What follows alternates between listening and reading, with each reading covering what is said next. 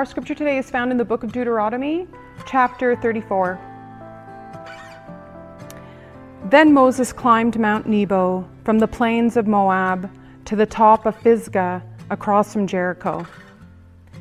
There the Lord showed him the whole land, from Gilead to Dan, all of Naphtali, the territory of Ephraim and Manasseh, all the land of Judah as far as the Mediterranean Sea, the Negev and the whole region from the valley of Jericho, the city of palms, as far as Zor.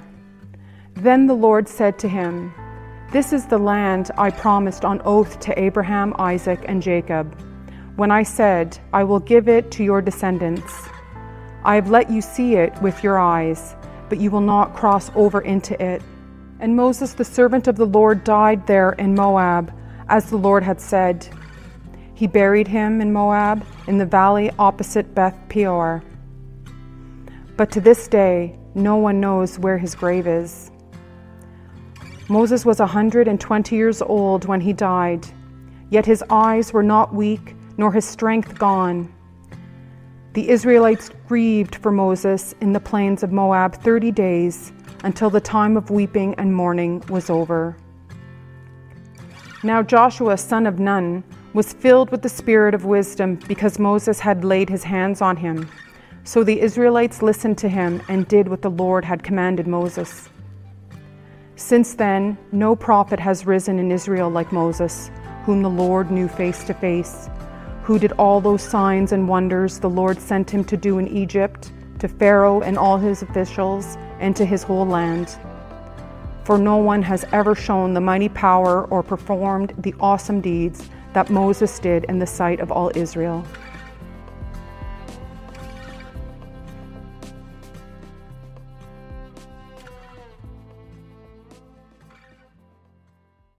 We're coming to the end of our teaching series on the enemies of gratitude. And we've been jumping around the Bible from Exodus to Deuteronomy, to Philippians to Matthew, and now we're back in Deuteronomy, whilst we've been sticking with our lectionary reading plan. And there are many enemies of gratitude.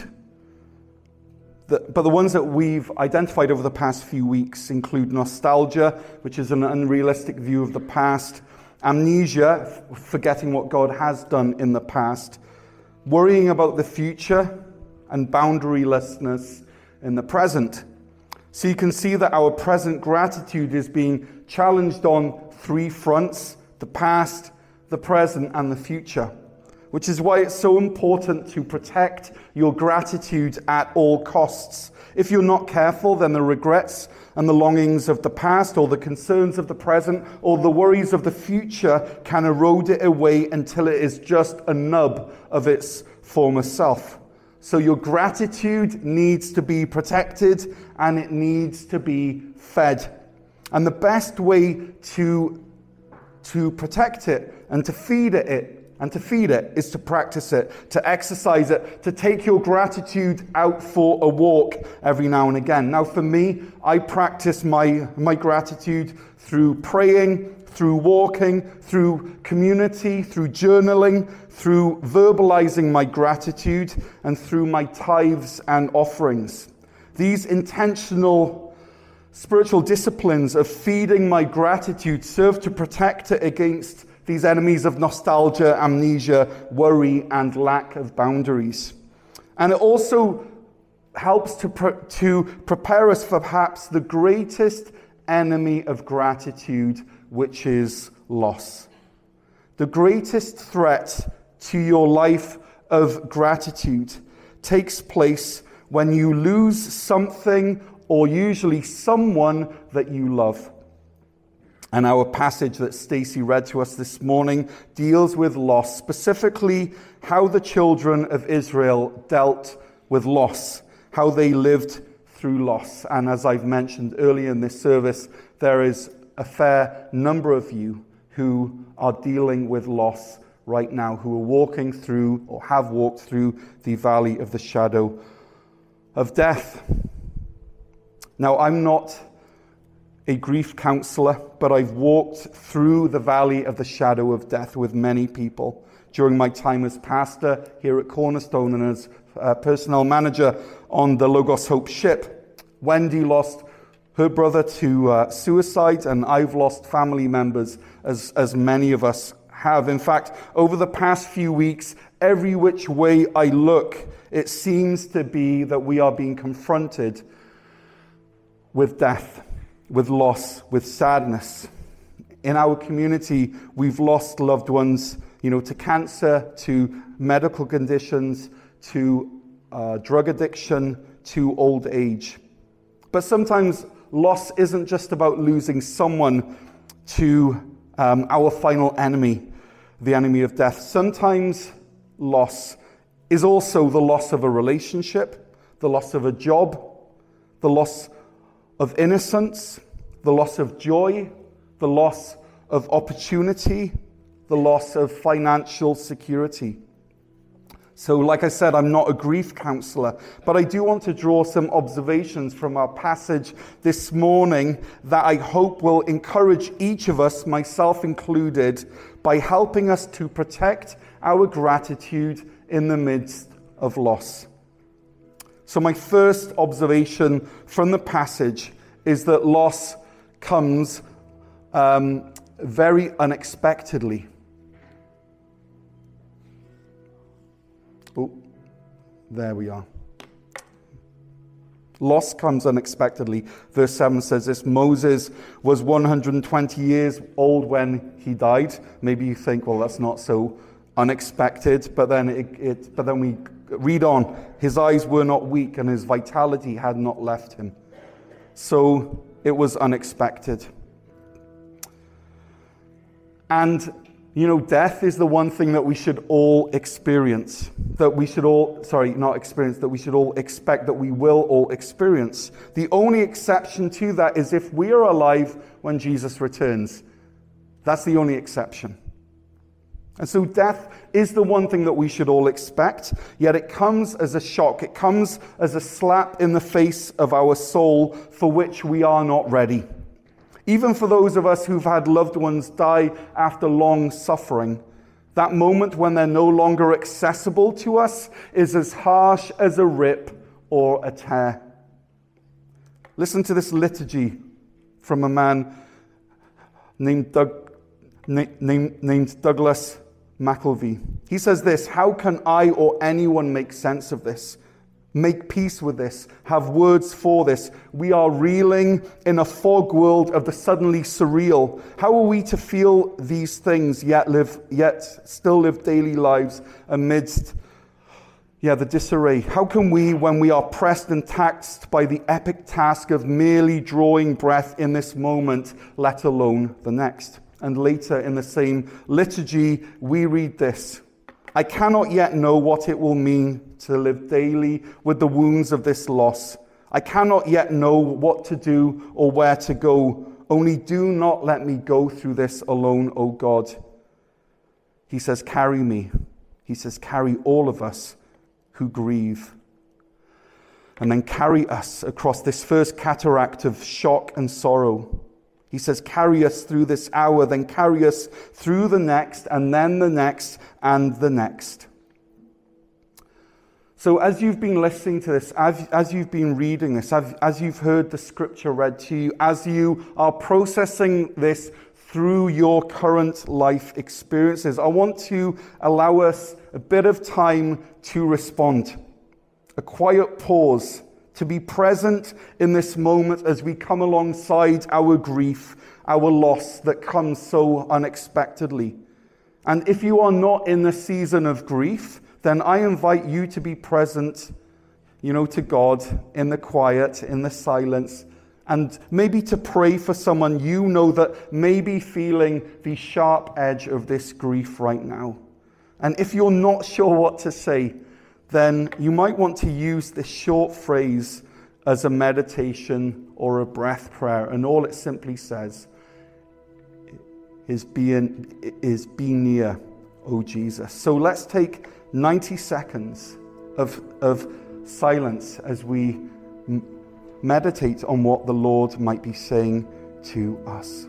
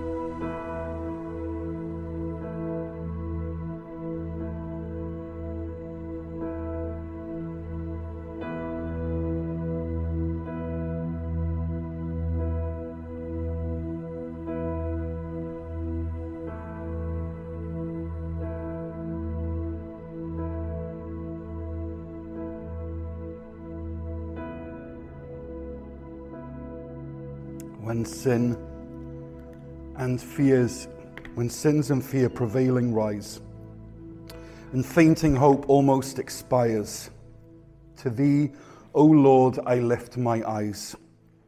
To thee I breathe my soul's desires. Art thou not mine, my living Lord, and can my hope, my comfort die? 'Tis fixed on thine almighty word, that word which built the earth and sky.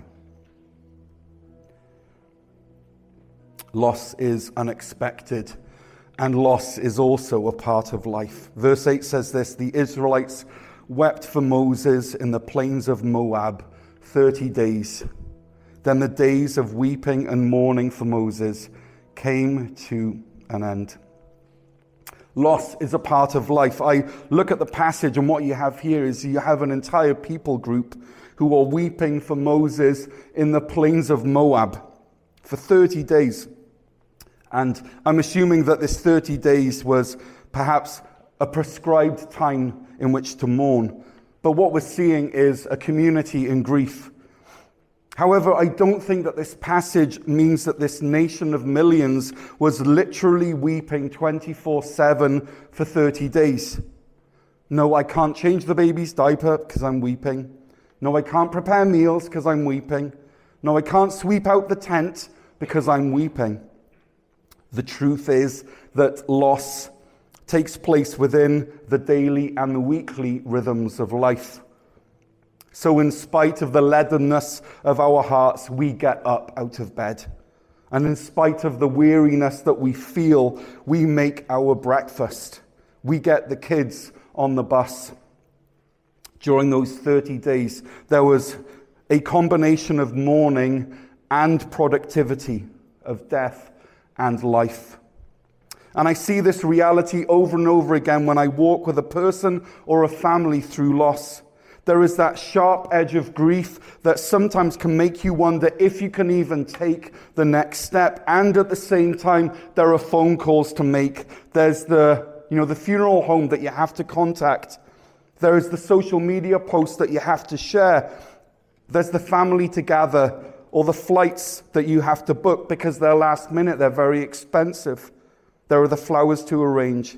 There's the pastor to ring, the vacation to cancel, the eulogy to write, the obituary to write, and then you add into that the will and the house and the belongings and the legal realities and the death certificate, the insurance, and then throw on top of that the laundry and the groceries and the school run.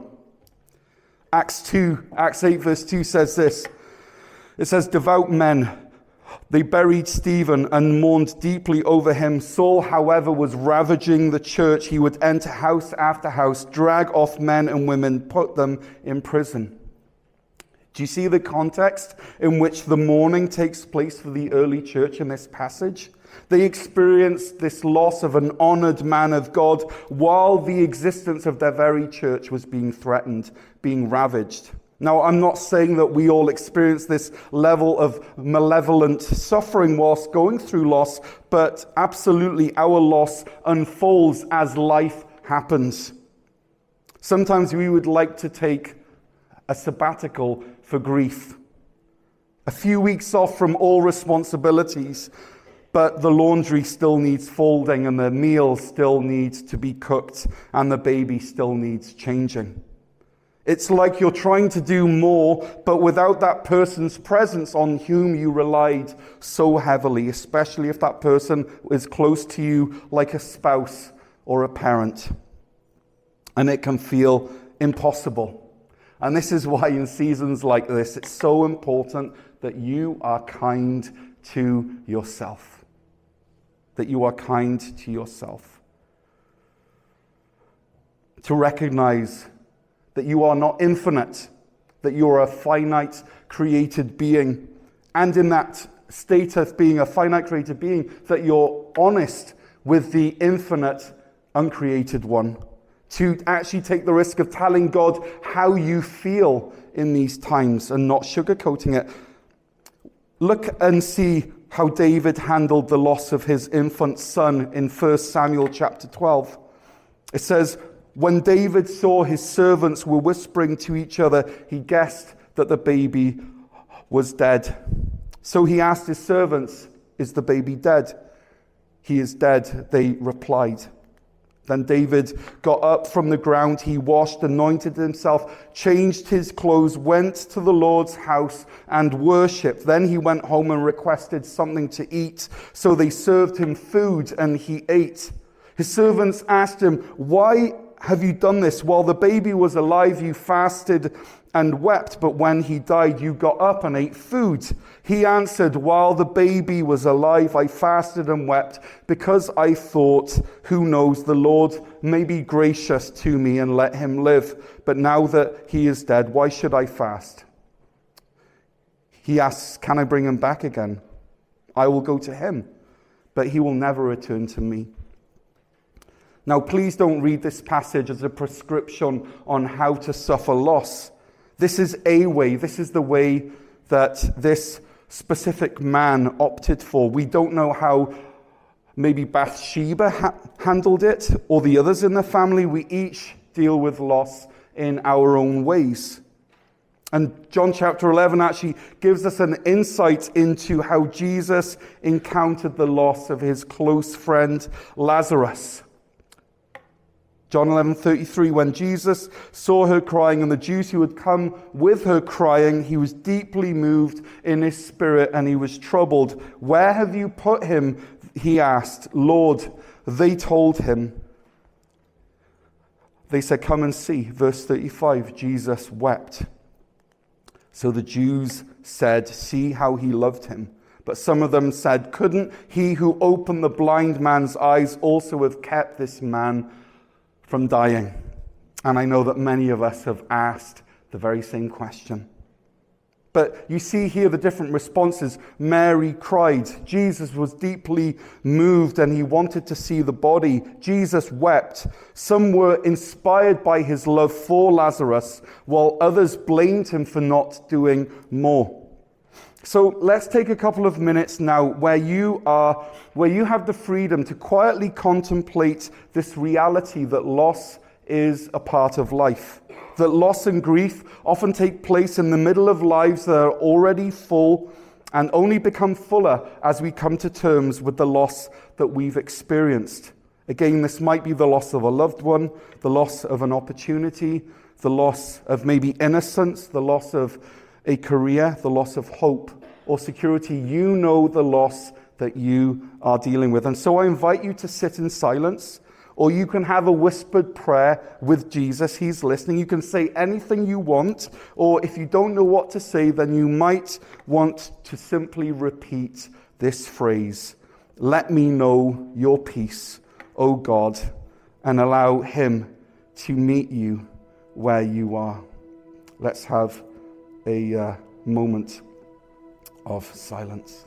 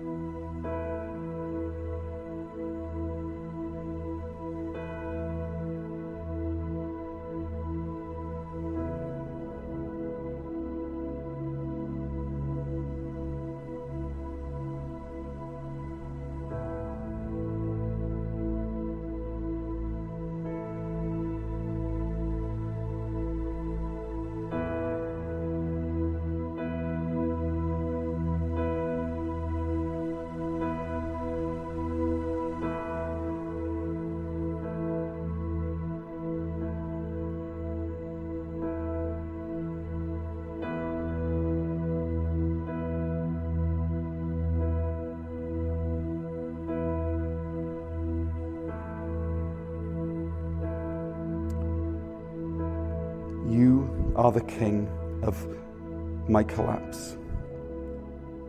You answer not what I demand, but what I do not even know how to ask.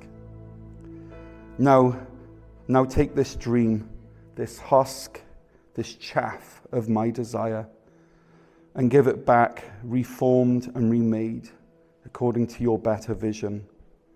Or do not give it back at all.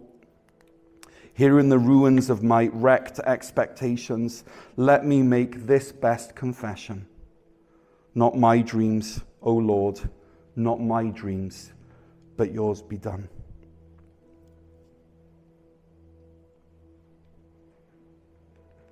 Loss comes unexpectedly.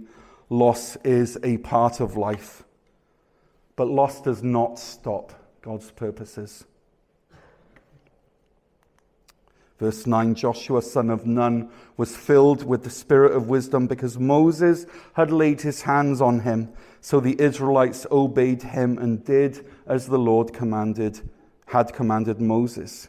It may have felt like it was the end for the people of Israel, but God's presence with them did not end with the death of Moses. God had a future planned for the people. He had a man in the wings, and this man's name was Joshua.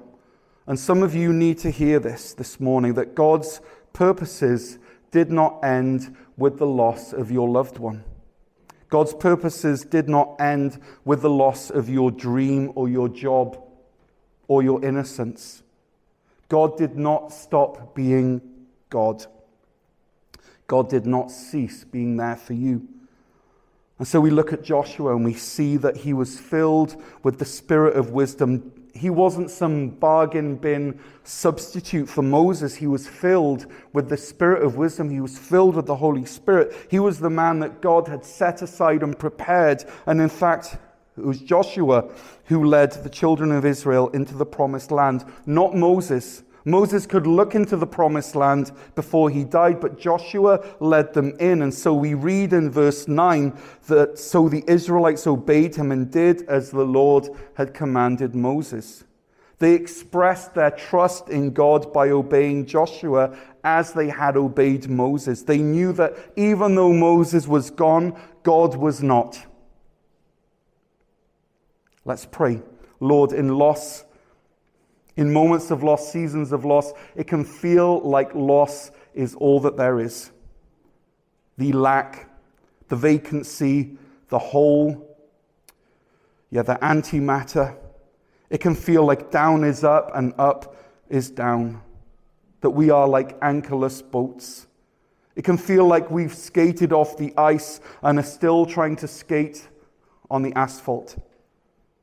In this time of uncertainty and ambiguity, where nothing is what it seems, where everything seems upside down and there is very little solid ground to stand on, we affirm that you are our solid ground, that your purposes do not stop with the loss that we feel. We believe in a gospel that proclaims life after death. And so let's take a minute of silence to reaffirm our hope in Christ.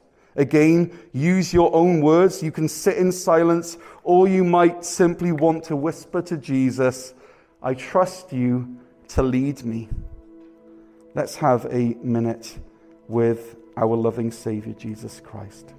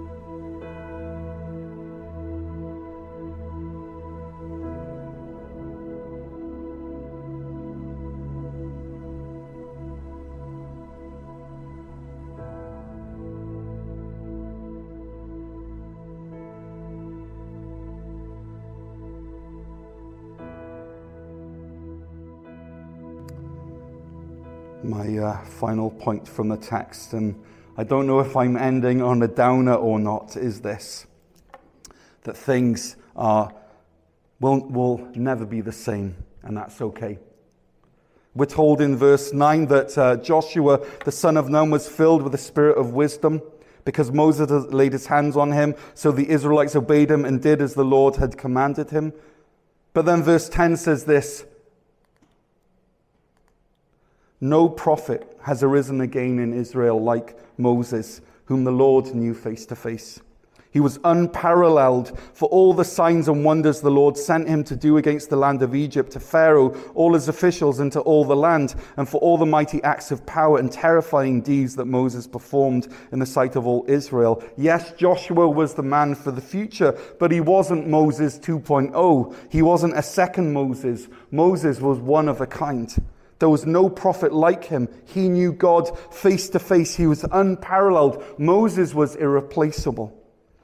And part of finding gratitude in spite of loss is coming to terms with the reality that things are never going to be the same again. Whether you've lost someone or you're in the process of losing someone, things are going to never be the same again. Now, not worse necessarily.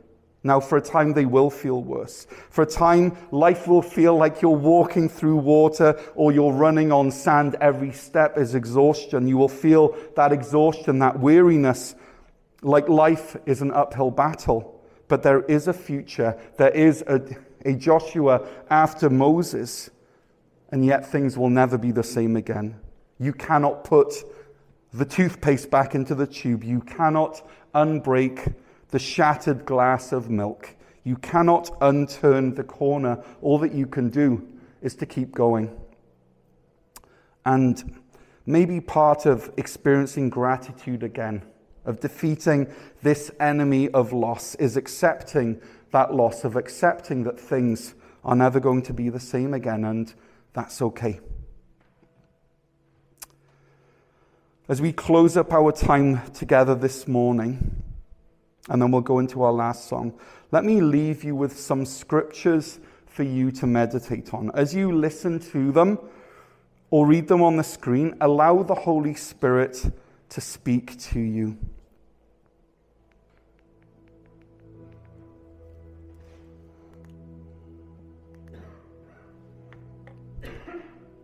Genesis 24:67. And Isaac brought her into the tent of his mother Sarah, and took Rebekah to be his wife.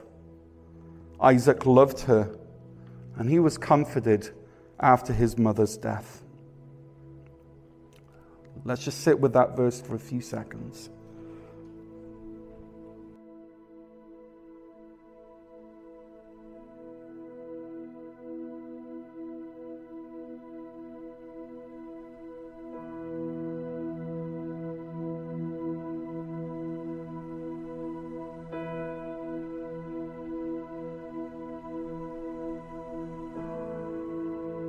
Corinthians 1:3-4 says this: Blessed be the God and Father of our Lord Jesus Christ, the Father of mercies and the God of all comfort. He comforts us in our affliction so that we may be able to comfort those who are in any kind of affliction through the comfort that we ourselves receive from God. Let's sit in that and just listen to what the Spirit is saying to you.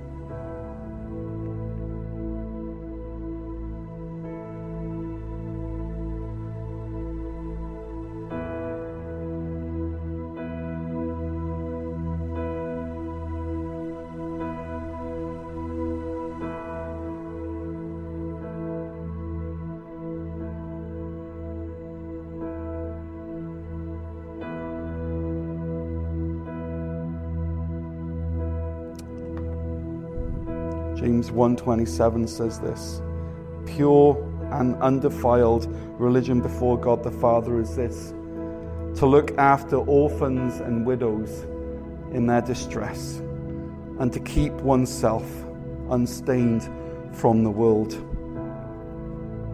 What is God saying to you through this? Let's listen.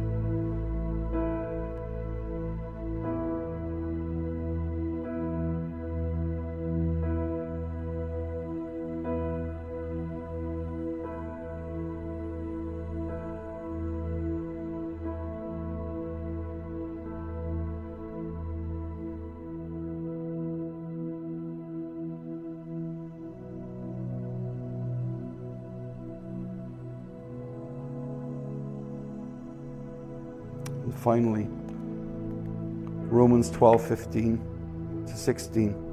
Rejoice with those who rejoice. Weep with those who weep. Live in harmony with one another. And again, rejoice with those who rejoice. Weep with those who weep. Live in harmony with one another. One more time. Rejoice with those who rejoice. Weep with those who weep. Live in harmony with one another. Let's just let the Lord speak to us through that for a few seconds.